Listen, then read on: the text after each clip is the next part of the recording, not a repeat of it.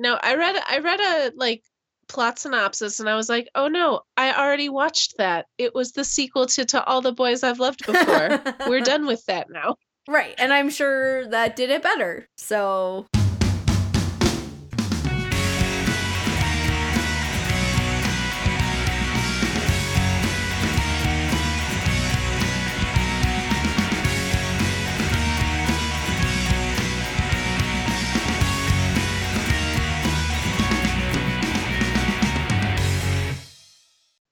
You're listening to Love Ya, your guided tour through the wide and wonderful world of streaming teen film and rom-coms. I am one of your co-hosts, Martha Sullivan, uh, adult services librarian, and I'm not a Halloween enthusiast, but I am a spooky story enthusiast. Um, I have hypothesized to people in the past that one of the reasons I don't get super excited about Halloween is because I enjoy spooky stuff all year round. But I understand that it is currently the reason for the season. And I am joined, as always, with my other co host. I'm Martin Hagman, adult services librarian, and absolute inverse of you, Martha. Halloween is my favorite holiday, and I am not a lover of spooky things. I like dressing up in costumes and eating candy. So I have always been a big fan of Halloween as a holiday, but am one of the world's biggest scaredy cats when it comes to spooky things.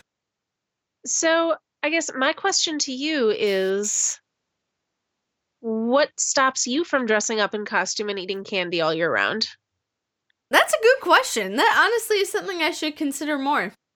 I mean, nothing stops me eating candy year round. As anyone who has ever gone on a road trip with me or has watched me walk into a gas station will attest. Or my coworkers who know about my candy drawer in my desk. I am a all candy all the time. But yeah, I really should consider dressing up in costume more often.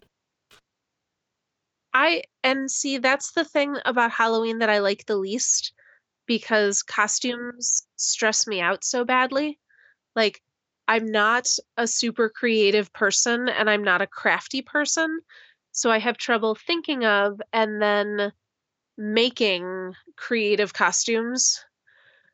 So on Halloween, I'm just like, I just want to stay home and watch a scary movie and eat a lot of candy bars.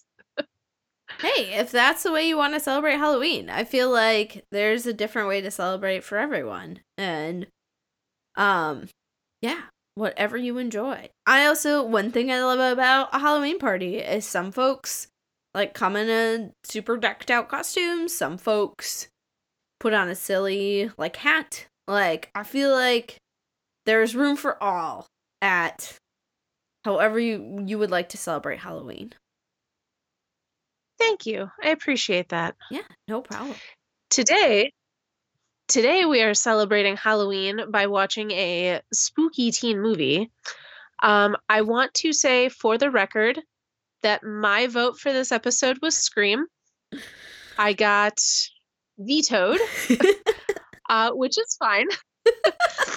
But the reason that I had initially wanted to pick Scream is because even though the genesis of this podcast was to watch and discuss teen romance movies, I feel that the slasher is an indelible part of teen cinema and worth discussing.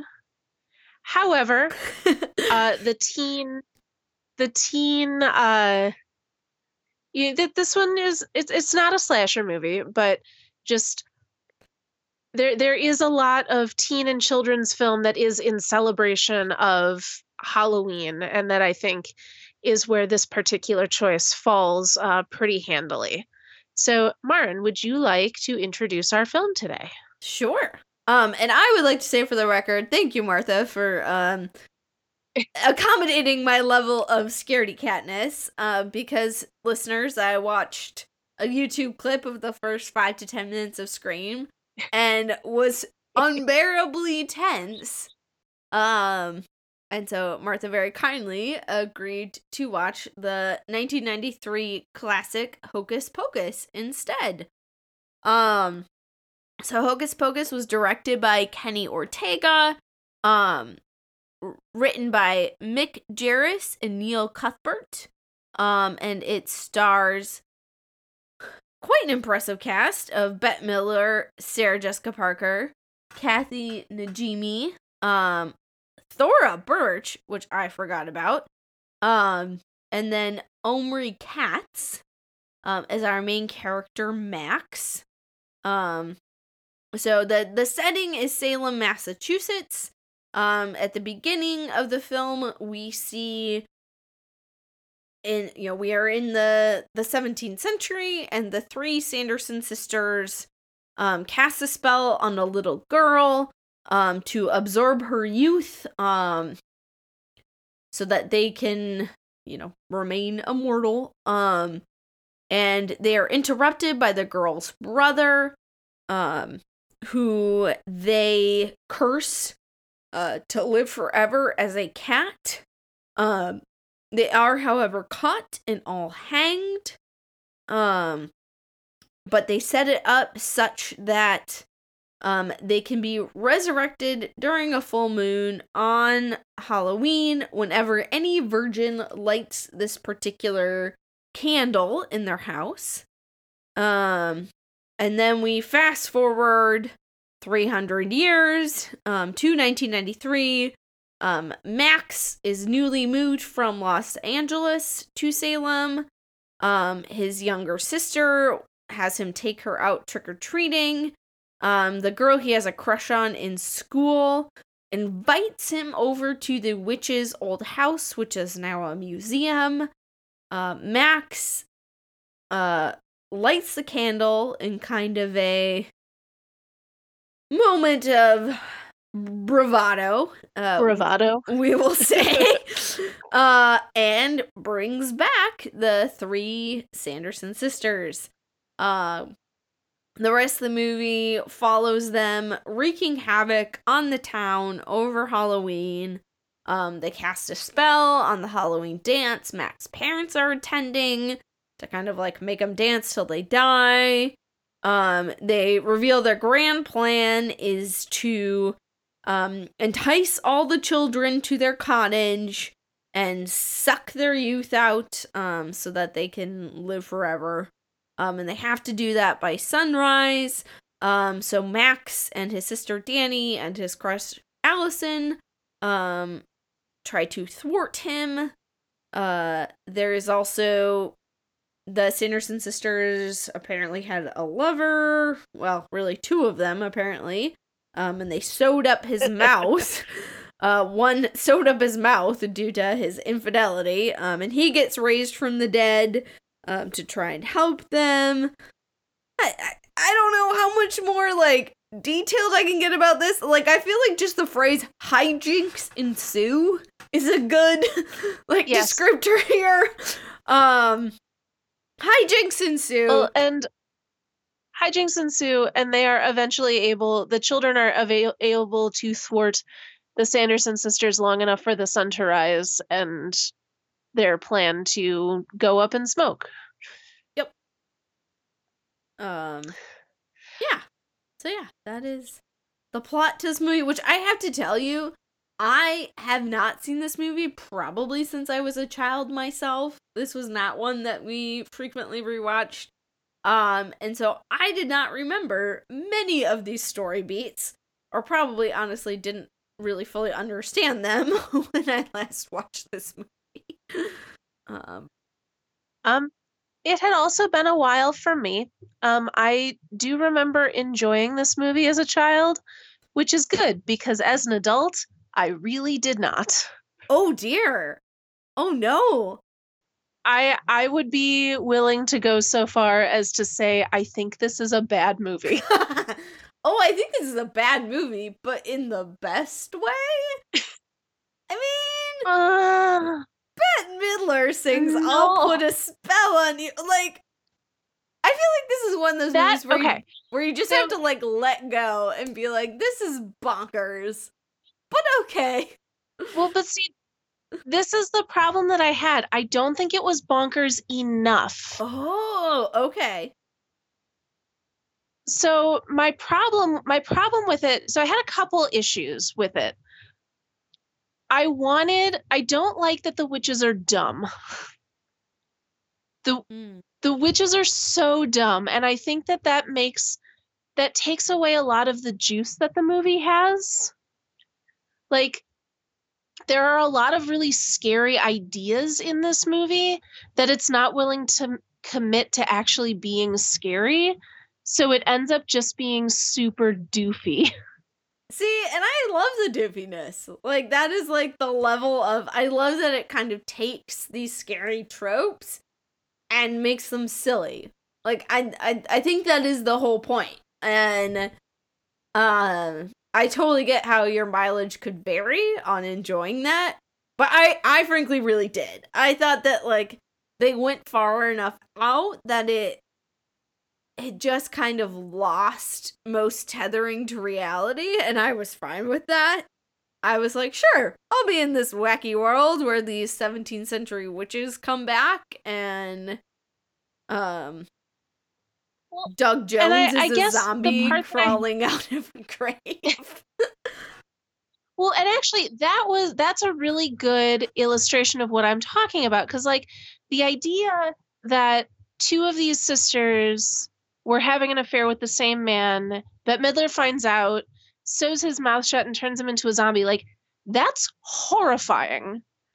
And when he shows up in the movie, he shows up to kind of groan a little, get his fingers cut off in a manhole cover, and then kind of help the kids out at the 11th hour. Like, it feels like they didn't do anything with that concept except just kind of bring it up.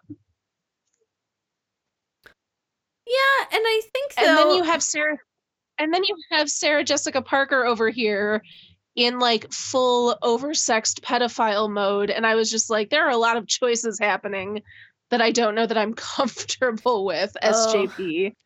I don't know, like it gives you so many things and then backs off of them so hard that I was a little bit like, either commit to being doofy or commit to being scary, but this kind of waffling between the two didn't really work for me. see, I think it really worked for me because I think that because it was just doofy enough, it like suspended my disbelief. Um, Enough that I was like, sure, like we're in a children's version of Halloween, and I guess I didn't. I don't think that it created a fun enough like surface level to me that I was like, sure, I'll buy this as like a wacky kids adventure story that's got like a few spooky things but not too spooky and like is a little over the top. um I mean, I think that the performances, like I think the kids performances were winning enough. Like, I mean, Thora Birch is just such a good actor, and oh my gosh, I've already forgotten his name, who plays Max. um Yeah, I Omri thought the kids were Katz. fine. Like, I feel like they were believable enough without being like stuffy.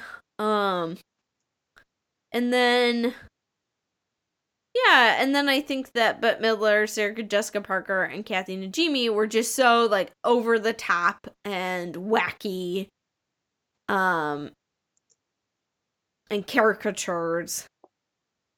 But I mean, I'm kind of here for Bette Midler, like singing a dance number in the middle of a like Halloween party to make them all dance until they die. I Like, I am too.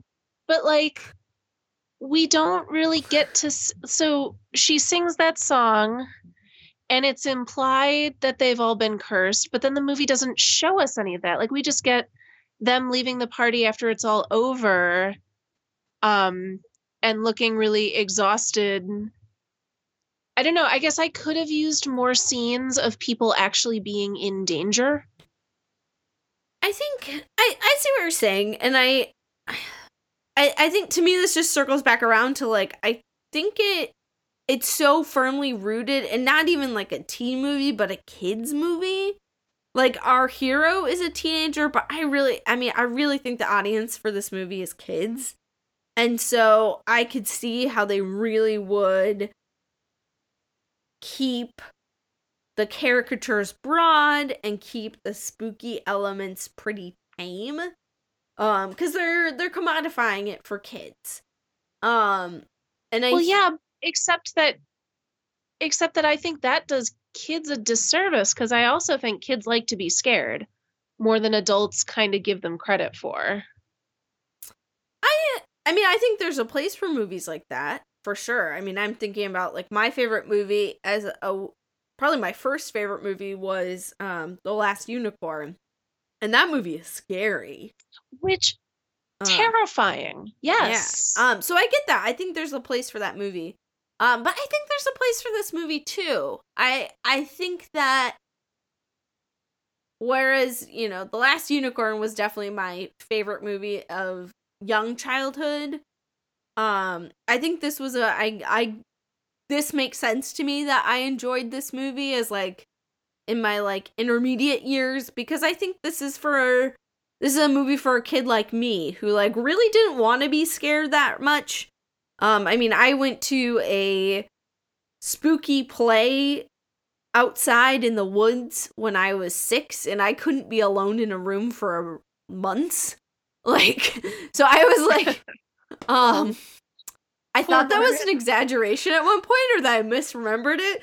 But oh no, my mother clarified. Like I had like nightmares. I like had such a vivid imagination that like I would just imagine these ghost stories. So for me, like this was like the right amount of like spooky where like it's very clear that everyone's gonna end up okay. That like these spooky concepts that if you think about it a little harder really are scary, like you're talking about with Billy, but like they're wrapped up in the trappings of like a stage show. And I think that's really appealing for some kids. So I think there do need to be movies like Last Unicorn that really trust in kids' ability to be scared. I think there's a place for movies like this too that like use those spooky trappings but are telling a much tamer story. And I think that there's definitely some criticism that can be leveled at this movie. In some ways, it's like the kids' bop of Halloween movies. You know what I mean? That's a very good description for it. Because, yeah, I totally get and agree with what you're saying. And I guess what my main criticism comes down to is that I think it could have been everything that you're saying and also been a little bit smarter. Sure. Like, I totally agree with you. The witches should have been smarter. In some ways, making them too doofy did remove some of the stakes.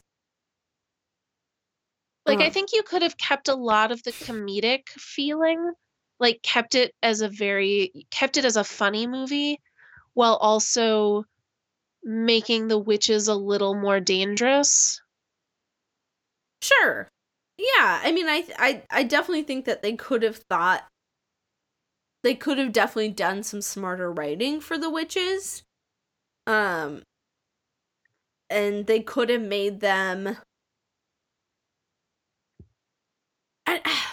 okay. Because I'm actually okay with them being just transparently going to fail. Like, I think that's fine, because, like I said, I think they're... But then there's no conflict in the movie.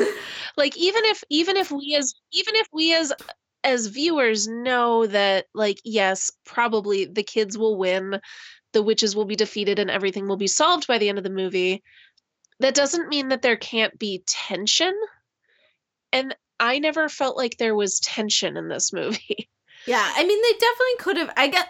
I guess this is the way I would put it, is they could have focused on our heroes being a little smarter and like the witches being not quite so easy to thwart. and given them some smarter writing. I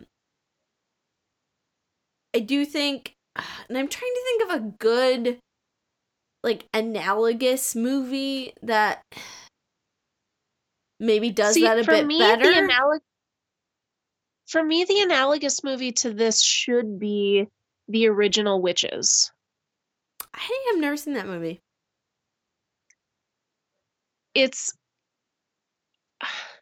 I think adult Maren would like it. I don't know that kid Maren would have. But that movie, I think, does a really good job of balancing, like, the weird and kind of silly, like, Roald Dahl element, while also, like, these witches are scary, and if they catch these children, they will kill them. Like, I think it does a really good job of balancing those two things in a way that I wish this movie had been smarter about. Yeah, I get that. And I think I would just circle back around to I think that I get what this movie is trying to do, and I think that there's a place for it. I think that, yeah, I think it definitely could have been smarter. But I appreciate that it just kind of goes all out on using the imagery and the trappings of, like, almost to a, like, absolute extreme, like, using the imagery and trappings of Halloween to tell a fun story. Like, I think that it's ultimately uninterested in the danger that these witches could pose. I think it's interested and in... that doesn't bother you? No, that it because... presents this thesis and then is like, oh, but actually we don't care about this. No, because I think what it is interested in is these kids' experience of Halloween. And to me, this movie felt like what a kid's experience of Halloween should be. Both the, like, trappings of this spookiness, but also ultimately this feeling of safety. And like, the pageantry of Halloween. And I was okay with that, but I can also see how you were not. Like, I can see how, I can absolutely see why you want this to be a different movie. Like, that makes complete sense to me. I don't know that I want it to be a different movie. I just want it to have made different choices.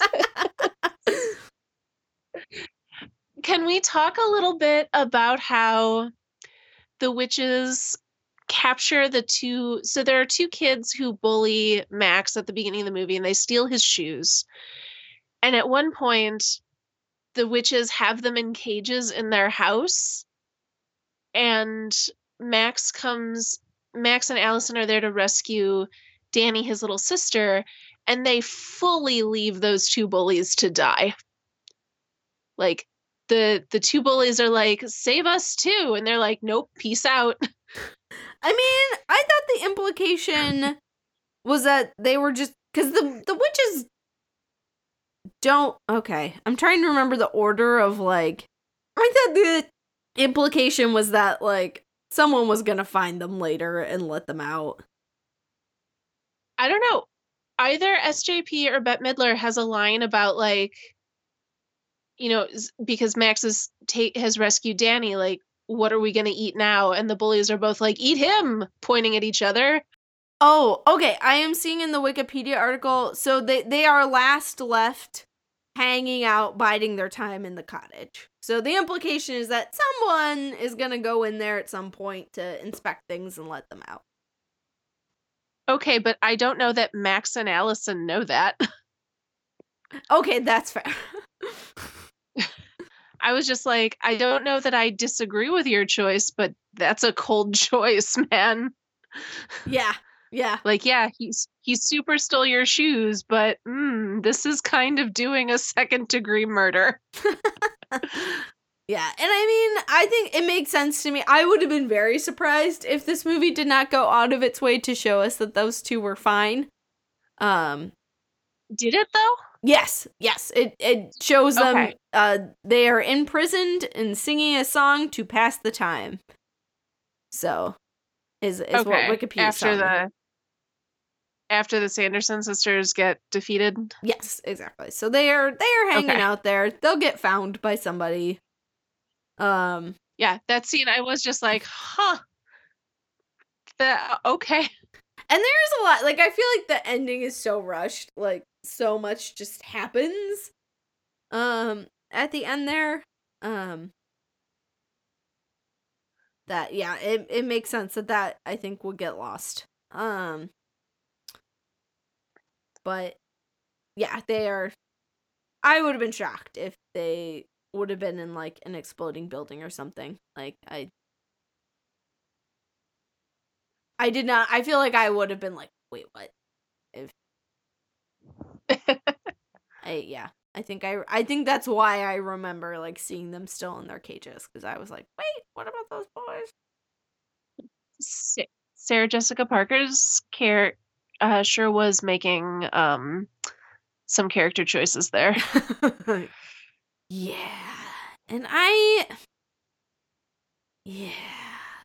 My sense was that it was I mean, I was just gonna say I'm not sure how else we're supposed to interpret her character. I mean, every time, I mean, she talks about having a boy to play with like so often, and every time there is anything male on the screen, she's like, boys. I don't know, it was very upsetting. Like the children they're talking about are children, and she is a grown woman. I don't know.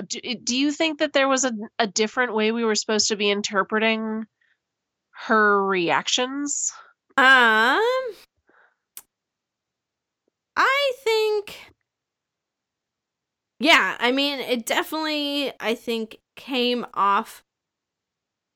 So, okay.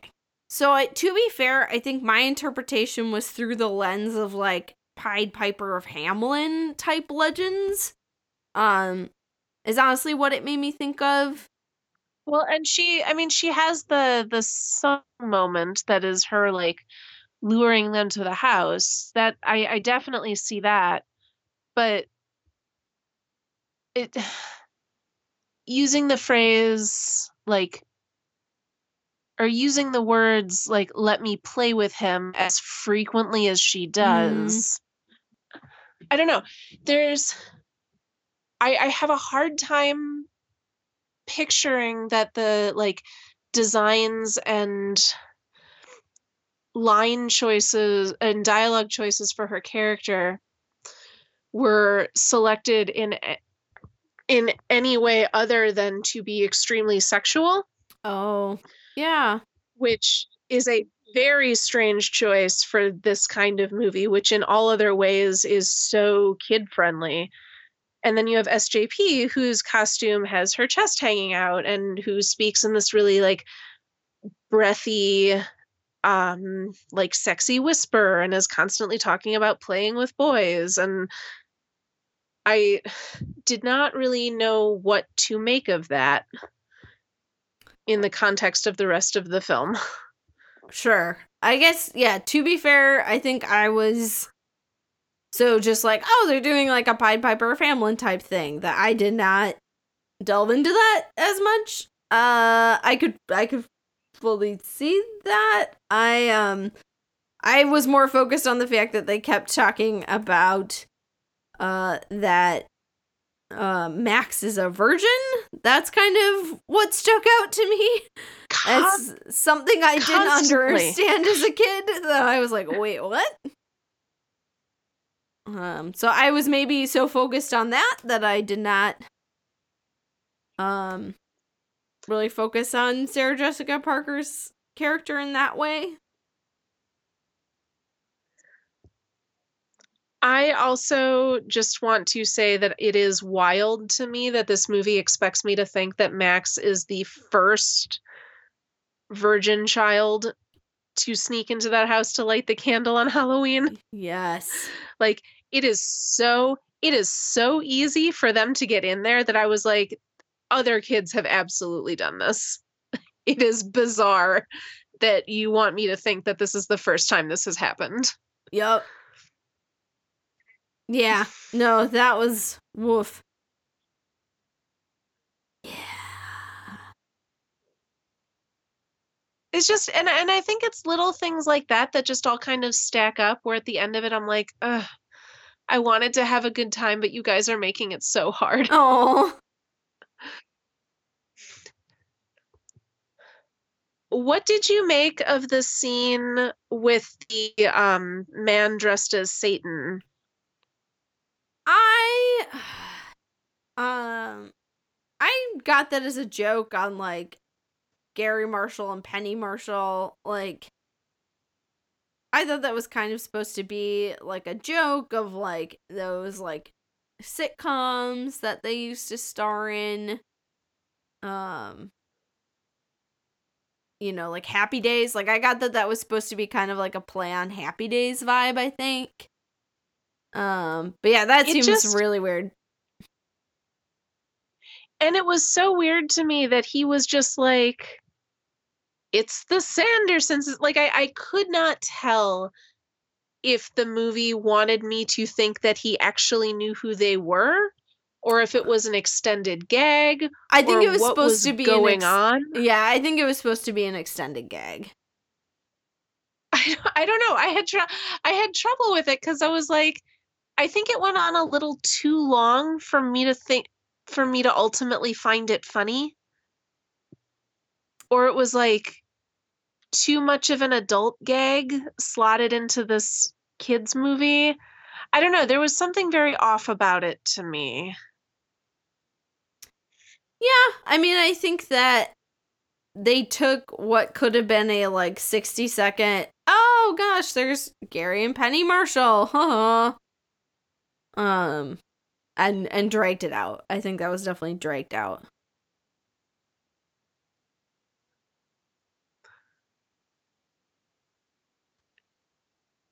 Cause yeah, when like, it's our master Satan, and he's just like, yeah, sure, whatever. I'm like, wait, what? I think the implication was just that he was such a doofus that he didn't even pick up on that. Well, because he knew, or at least he thought he knew who they were dressed as. Because he calls them the Sanderson sisters. I think it's supposed to be like he has not even thought through the fact that like the legend of witches is such that they get their power from the devil and he's dressed as the devil. Like I think we're supposed to think that he has not put those together. So he's just these three women show up on his door and he's just like, yeah, sure, whatever. Yeah. I think that's supposed to be the gag. As he's just totally oblivious. Yeah, I think that one got pulled out a little too long for me, which is also fair. Wild because this movie's only like 84 minutes long. I have seen this movie before as a child. But when Max and Danny roll up to what turns out to be Ethan's house, and like she and her family are having a very strange highfalutin party where they're all dressed as like daughters of the American Revolution. Mm-hmm. I thought it would have been a fun twist if we found out that like her family was like related to or involved with keeping the Sanderson sisters under wraps or something.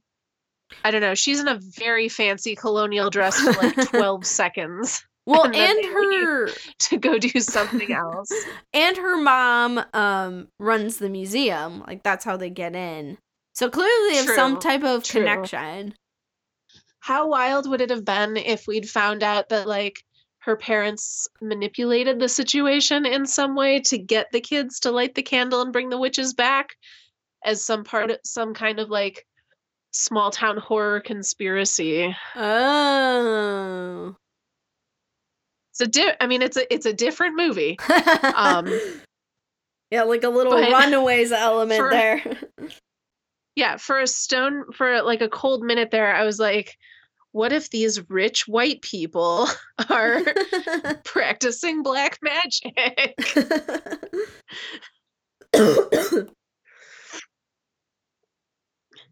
So we just got confirmation on Twitter the other day, possibly yesterday, that Bette Midler, Kathy Najimy, and Sarah Jessica Parker are all totally in for a sequel to this movie. Um, which, since all three of the sisters pretty definitively die at the end, leads me to ask, what does a sequel to Hocus Pocus look like? Well, I think the book was left at the end, so I think that it would Oh, true. it would have to be something happening, the book somehow, like someone putting the book somewhere or doing something with the book that brings them back. And do we want the same kids or do we want new kids? I would be okay if it was a like next generation thing. I would be here for that. Like if it was, Yeah. Max or Danny as a grown up. That'd be fun. But it doesn't have to be. It could. I think if we went with I think Danny as a like early 20s, and then maybe some younger high school, like she comes home from college or whatever, and some high school doofuses do something with the book, and she's like, now I have to rescue your dumb butts from this danger you've put yourselves in. Yeah, I'd be here for that. Because yeah, I think Danny was definitely a more compelling character than Max. So yeah, I thought she was fun. She was definitely the smartest character in the room. I really enjoyed the bit right after Max lights the candle when the witches come back, and she was like, "'Twas I that brought you back. Don't hurt me, I'm on your side." I was like, that's quick thinking, girl. Yeah, she was there on her feet. She was ready. Yeah, I think there are like multiple points in the movie where she figures things out. And I mean, obviously Max gets his little like hero moment at the end by jumping in and taking the potion and stuff. But yeah, I think most of the movie, like, Danny definitely comes up, with Binks's help, comes up with the plans. Yes. Oh, how did we feel about Thackeray? The cat cursed for eternal life as a cat. Fine. Which, oh, sorry. I mean, I was just going to say, eternal life as a curse always seems a little weird to me. But also, I guess if you're a cat, like, that does kind of suck. And your whole family is dead. Yeah, and, like, the fact that he, was completely cut off from his family and, like, did not get to have a relationship with his family. Yeah, I mean, I think you kind of need that, like, wise old mentor character. Because otherwise, like, I think he provides some needed exposition. And not like full, like, Deus Ex Machina, but I think, like, you do kind of need him to come in to, like, level the playing field a bit.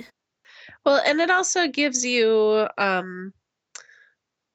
sort of there's more of an emotional investment into defeating the witches. Like, it's not just that they're dangerous, but also, like, this kid that we open the movie with, like, he's also got a score to settle.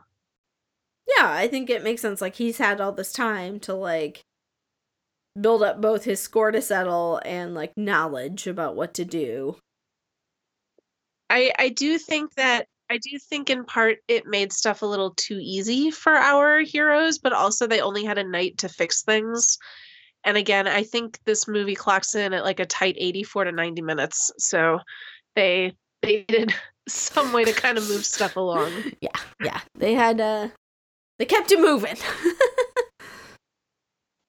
And that moment when he gets hit by the bus and then his body reinflates is a moment, like, that's one of the things that I always think of when I think of this movie. Like, that was an image that really stuck with me as a small child. I mean, I think in all ways it does really encapsulate like what this movie is about. Like this, like, there are these boundaries of safety in this movie. Like, no one's actually gonna get hurt. Everything's gonna actually be okay.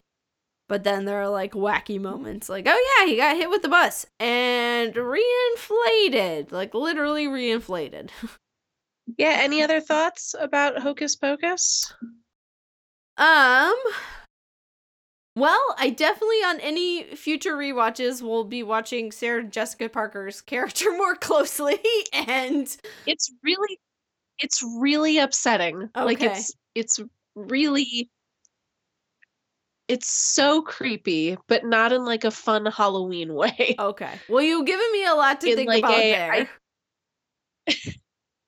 in like a I don't trust you around children and not because you're a witch kind of way. Yeah. I did not consider those implications, and will definitely bear that in mind the next time I watch. That's also just very interesting to me because I couldn't help but see, like, it seemed so uncomfortably obvious to me that it's very interesting that it didn't come across that way to you, or like you weren't, not that I think you were a negligent viewer, just in that way that it's like, oh, I thought this was obvious, but clearly other people didn't think so. Was it actually obvious? Well, and by same token, Kind of way. I'm having like the flip. I'm doing the reverse in my head of, oh my god, did I miss that? Like, oh my god, that's horrifying. So, so that's good. You've given me. I mean, that's the best kind of discussion about a movie, where you've given me another potential way to interpret what I had just written off. So that's good. So, what would we recommend to our listeners to enjoy alongside of Hocus Pocus? Yeah, so I would recommend, I went with more the witch direction rather than like zany Halloween. So I took a little more serious route. But I would recommend, and for folks who more are just interested in witches, less like the tone of Hocus Pocus, The Witch's Daughter by Paula Braxton.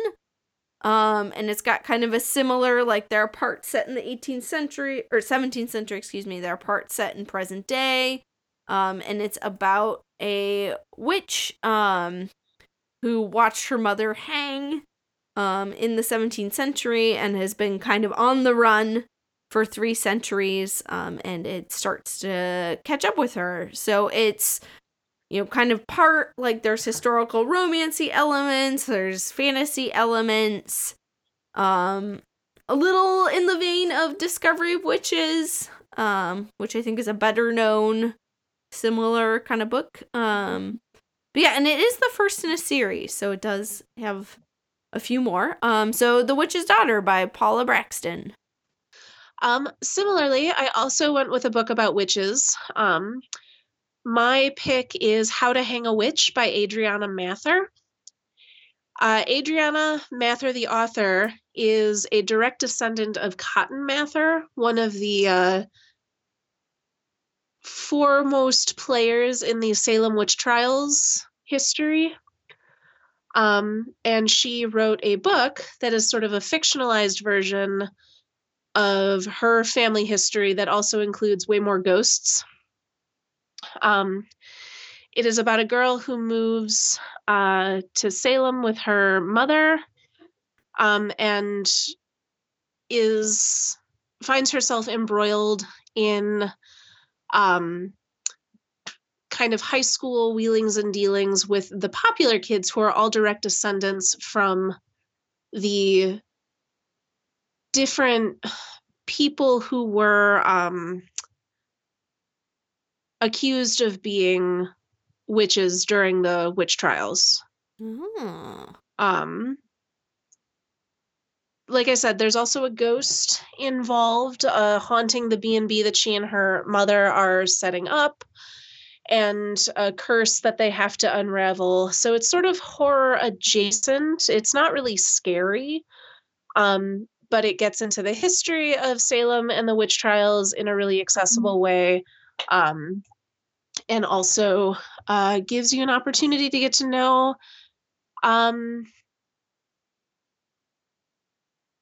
kind of what the like backdoor issues were that fueled the fires for the witch trials. Interesting. Whenever I hear... Oh, sorry. Yeah. No, keep going. I was going to say, whenever I think of Cotton Mather, I think of that TV show from a few years ago, Salem, in which he's a pretty prominent character. Did you ever watch that? I did not. It is absolutely off the wall bonkers. I It don't sounds know. Bananas. It was absolutely bananas. I think I only got through one season. I don't know if I liked it, but it sure was something. It left an impression. Sure. Anyway, that's what I think of when I think of Cotton Mather. Fair enough. Right. So, Marin, what are we going to be enjoying next week? So next week we are going to be enjoying or who knows if we will actually enjoy. We'll find out. Discussing. Next week we'll be discussing. The 2008 movie Ghost Town, starring Ricky Gervais, Tia Leone, and Greg Kinnear. It is on Amazon Prime. And we will see if it holds up to my 12-year ago memory of enjoying it. Well, we're all new. We're all different people than we were 12 years ago. Thank goodness. Right? That is for the best. But until then, if you enjoy this show, you will love our sister show, Did You Do Your Homework, which releases on opposing Wednesdays from this one on the same feed, so you don't even have to subscribe to two different shows. You can also find us on social media at all the places at DYDYH Podcast. Again, we share social media with Did You Do Your Homework? And I should mention that I co-host that one with Pete, Marin's husband. Our next episode on that is going to be about folk horror, where we talk about Midsummer and the 1973 Wicker Man for a very different scare experience from Hocus Pocus. On the very opposite end of the scary spectrum. Yes, that is accurate. Marin, where can people find you on the internet? So folks can find me on Twitter at _star_danced, where I tweet. I've been trying to be off social media, so I have been tweeting less, but generally tweet quite a bit about romance novels and the state of Minnesota and maps. So if any of those interest you, feel free to give me a follow. Martha, where can folks find you? Well, I am still extremely online because I don't know what is good for me these days. But you can find me at all the places at Magical Martha, including at tinyletter.com/Magical Martha, where over the past several days I have been sharing a growing list of the top 100 scariest movie moments in film from 2010 until today, in memory of the Bravo TV 2004 5-episode miniseries, The 100 Scariest Movie Moments of All Time. It's my favorite TV special. I miss it every year. This is my homage to it. I believe at the moment we are through 2014. I was supposed to publish 2015 today. Could not get my act together. That'll go up around the same time as this episode, probably.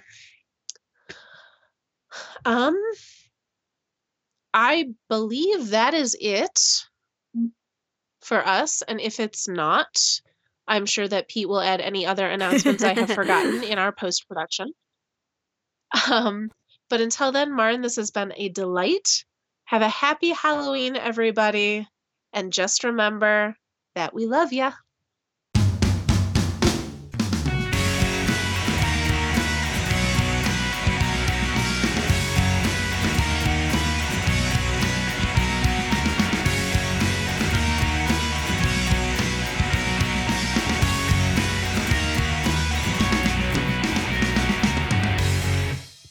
All right. Woo, we did it. I always feel towards the end of that I'm a little bit a snowball rolling down the hill. So like I'll get to the end and just be like, air. Yeah, you're like, oh, okay, I can breathe now. Yes, I got it.